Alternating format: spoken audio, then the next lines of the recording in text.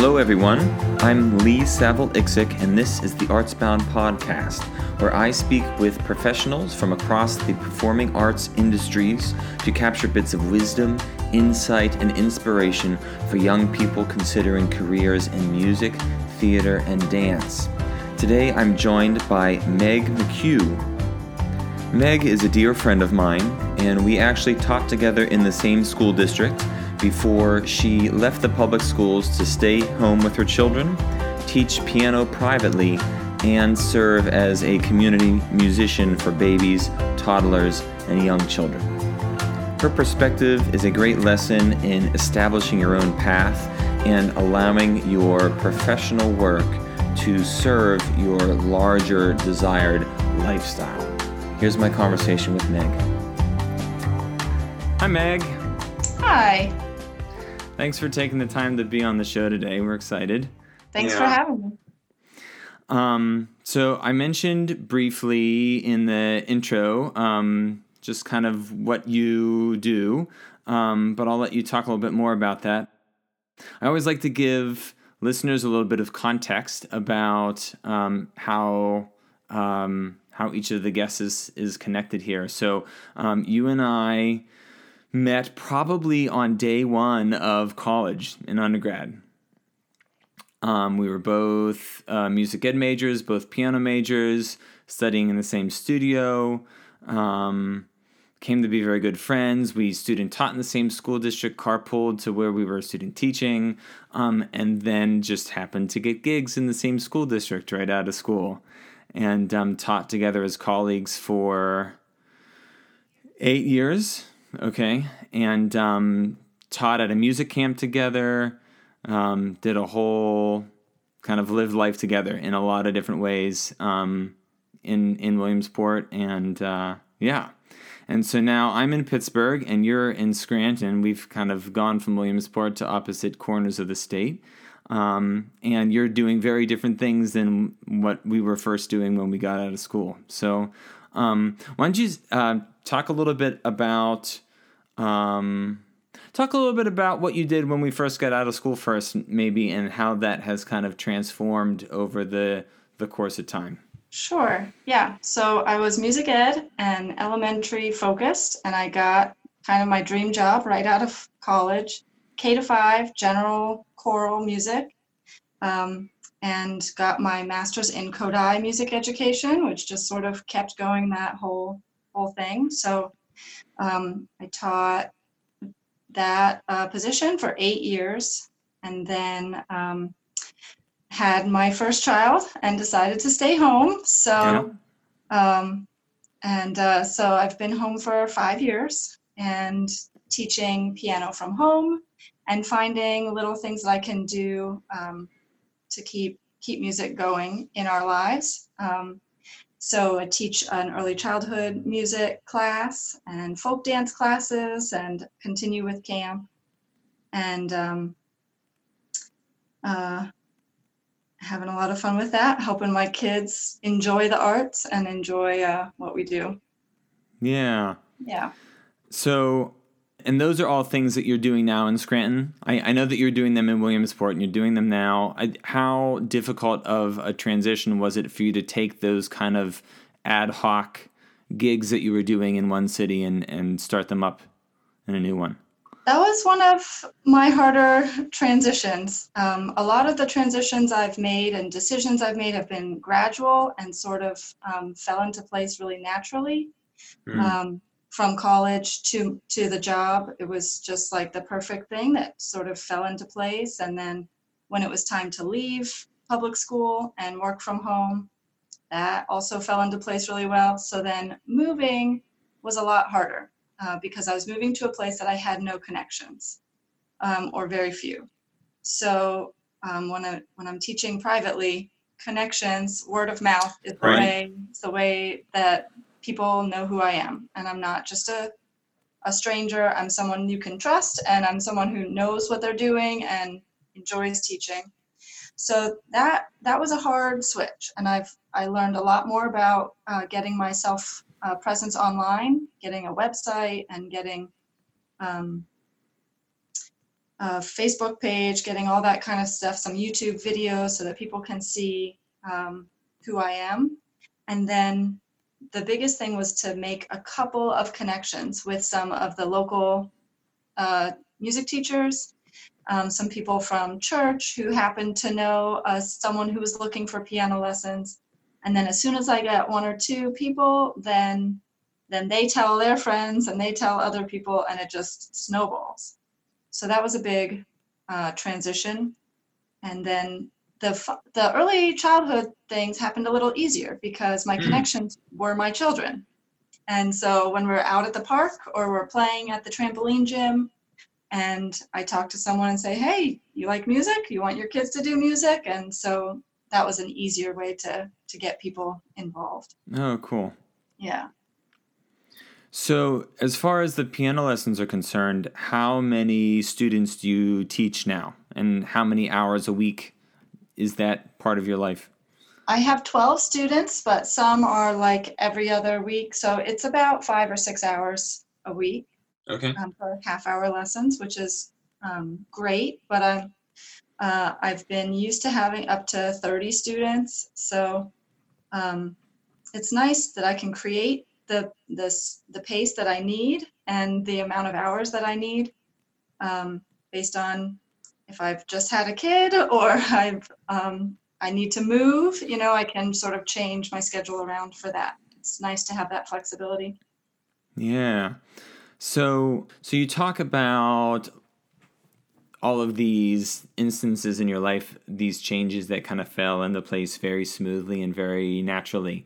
One of the big considerations that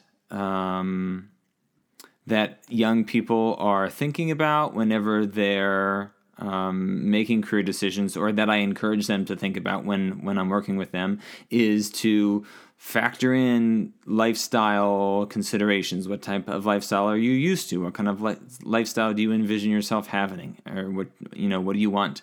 And so it sounds like that this transition out of teaching was definitely very intentional and was allowed you to achieve the lifestyle of being home with your kids that you were looking for. Yeah. Absolutely. And in a lot of ways, can you speak to maybe like how has that affected you as a person? Being in the public school, like being really busy and doing all of that work with your kids versus teaching piano out of your home and being home with your kids. Right. Well, it was very intentional. It was definitely what I wanted and what we wanted. It was also a sacrifice, though. Sure. It definitely was a big decision, and couldn't have been done without my husband, without Steve having a full-time job with the benefits that we needed, especially when we moved and things sort of fell out underneath me and it took a while to build back up. And also with tax withholding and all that kind of stuff that comes with all the adult kind of stuff that comes with having your own business. But in terms of the change of pace, that I was ready for in a lot of ways. I went through a personal transformation about how I viewed public school, very similar to yours, I think. And so I was ready for a change of pace and ready to really influence my children. I always known that I wanted to be stay-at-home. My mom was able to be at home with me, and I wanted to be able to give that to my kids. So that was important to me. And for the first year, I continued to think about, what are they doing at school right now? And I still wanted my foot to be in the door. I still substitute taught a little bit. And now, even it's only been 5 years, but it's become much more of a distant memory, and it's just a gradual process. I'm also really grateful for that time because it's shaped who I am and how I teach and how I develop curriculum And Yeah. even just the lullabies that I sing to my babies and the songs that I sing when we're at dinner, and they've been songs that I started in public school. So I still feel that connection of, and all the memories of the students I worked with. You know, there's been a lot of students that I've worked with, 700 each year that just kept coming and coming. So Yeah. it's neat to be able to look back and have those memories, but go now at the pace that I want and be able to do exactly what I want with the students, and it's one-on-one, and we can really dive in. And one of the big things I like to do with my piano students is fight against the right versus wrong mentality. Oh, I got that note Yeah. right. I got that note wrong. That music is much more than did you get it right or did you get it wrong? And that's very hard to fight against in the public school system, where it's sort of ingrained to have a right versus wrong. Sure. Have a perfectionist attitude. And most of my students are perfectionists a little bit. Sure. That's a nice goal that I'm able to really just work on this is more than being right or wrong. Yeah, I'm curious. What do you replace? Is the word that's coming to mind. What do you replace that with? Well, I usually try to change the focus, because when they say right and wrong, they're only thinking about the notes, Sure. the actual pitches. So I say, well, what about rhythm? What about dynamics? What about, and try to change their categories, and that there's more to music than just these one or two things. I also talk a lot about, we could have perfect music if we just put it into a machine and let it spit it out at us, but we don't want robotic music. We want people music, and people music comes with mistakes. Right. And so to embrace them, one of the hardest things that we do is play your piece with all the right rhythm, but every note wrong, every single one. And it is so hard. Wow. Yeah. It's so hard to do, just for them to get through to the end and say, okay, I did it. And so then, and that's sort of a transformation for me too, because I am quite a perfectionist, and I know the difference between right and wrong, and I want it to be right. Yeah. So that's been, when I have to teach it to others, then I know I have to do it myself. So that's been interesting to do, and lots of fun. Oh, fantastic. That's really interesting. Yeah. So, could you, I'm wondering if we could like rewind a little bit, because I remember when we were in college, I remember talking with the cello professor at Susquehanna, who I think I remember when I was telling him that we were both getting teaching degrees together, and he said, Meg Kilmer? She's a really fine pianist. And he was just like shocked that you were going into the classroom. So, you know, it's interesting. I think that all of us, when we're making career decisions, come face to face with other people's expectations. I had similar ones when we were in school. You were certainly a finer pianist than myself, but I had lots of people telling me, you don't want to be a teacher, and I said, no, I really do. And I'm also wondering if you faced the same thing when you were planning to leave teaching, if you had other people's expectations that were a challenge. And so how did you approach making those decisions? How did you reconcile other people's expectations? What did that look like for you? For myself, I tried to look into the future of, logically, if I took that path, where would it lead? And a performance path, performing was very exciting to me, and I loved it in undergrad. But I knew that path for me forward would mean so much time in the practice room to be able to get anywhere. And I knew I wanted face-to-face with more people. I didn't want to have the kind of solitude that would be needed to continue in performance. Right. So I tried looking down that road and seeing, no, this is where I want to be. And then in terms of other people's expectations, it is very wise to pay attention to what other people have to say, but also knowing that, taking it all with a grain of salt and saying that this is still my decision because I have to live this life.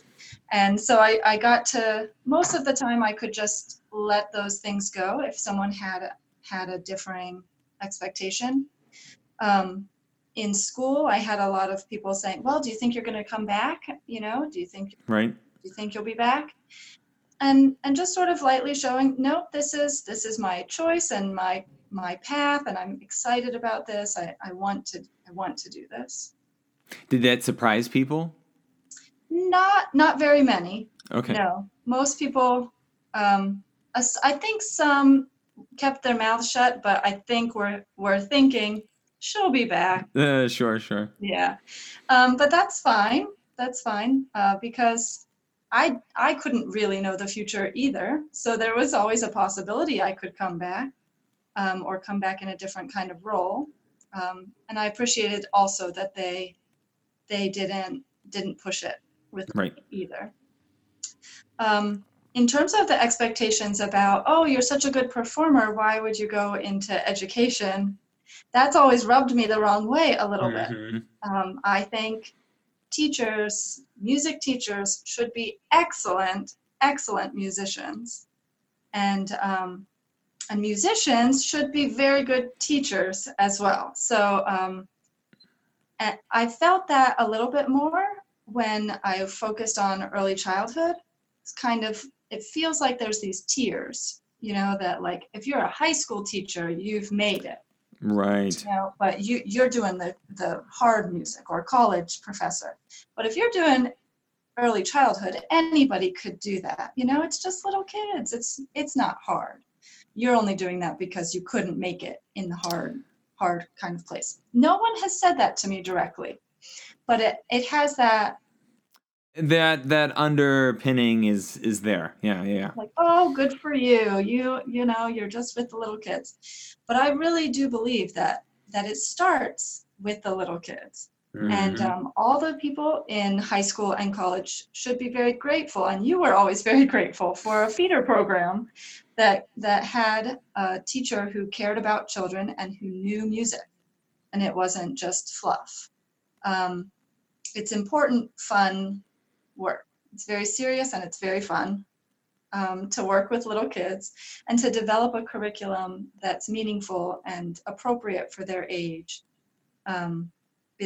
is rewarding and fulfilling for me specifically. And I think it's important to go where you're called to where your skill set is. You know, you and I used to joke all the time that if we switched jobs, it would just be a job. It would just be a paycheck for us. We wouldn't enjoy it, and the kids would suffer for it, and yeah, it just wouldn't be where we were fit. Right.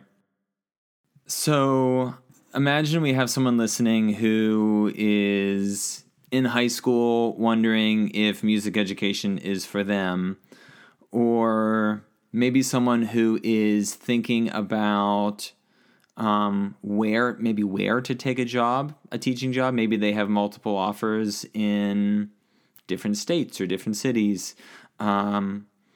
What words of wisdom would you give either one of those listeners? Yeah, I think if you're thinking about music ed, observe as much as you can, which is a nice way of saying steal ideas. Mm-hmm. You know, take these people who have been doing it for so long and have so much wisdom and so much to share.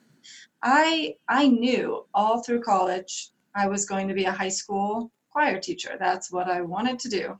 And then I observed an elementary classroom, and my world opened up. I just didn't even think that was a possibility.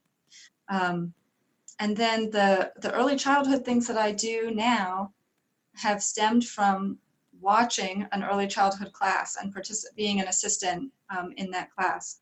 And I gained so much just watching that teacher and talking with her after classes. She's amazing, such a role model and inspiration. So you can find inspiration from other people, and you can find possibilities of levels or different grades, different music that you would want to teach. For someone making a decision about where to go, there's a lot of options. There's a lot of factors to think about with that. And for me, family is the older I get, the more important family is, and staying Right. close to family, being able to have a support system around is important. Knowing people where you're going is important. And if you're looking at two different music departments, and one has it looks like great facilities, and the other looks like it has great people, go with the people. That matters a lot. Well, yeah. Oh, that's great. That's gold there. Yeah, really. I know. I'm thinking about my sister who she studied marine biology. But when she was looking at colleges, she was looking at a school that had okay facilities, but some of the classrooms were little holes in the walls, and the lab was didn't have any windows. But she loved the professor, and then on the flip side, a school that had great facilities and a professor that she kind of didn't really click with, and she ended up going with the latter and really struggled with her relationship with that core professor. Yeah. Right. Yeah. Well, thank you. Is there any other thoughts? I think this is important work. This is the arts are so crucial. And I think during this time, especially seeing the need for connection and how much music continues to be that connecting factor for people when they can't be physically together. It's so crucial. So the lullabies we sing to our babies are so important for them as they grow and are able to sing to their babies one day. And the songs we sing with our friends bring us back to that time forever. So being able to share that gift with other people is so rewarding and fulfilling. And I say, when it's hard, keep it going. Yeah. Thanks, Meg. Absolutely. It's good seeing you. Yes, you too. Thanks again for having me. Thanks so much to Meg McHugh for today's interview. If you'd like to learn more about Meg's work, you can find Meg's Piano Studio on Facebook and on Google. If you are exploring career options in music, theater, or dance, and curious about where your unique gifts might fit best within the industry, visit artsboundcareerdesign.com to learn more. Our theme music is composed by Chris Leidecker. I'm Lee Savalixic. Thanks for listening.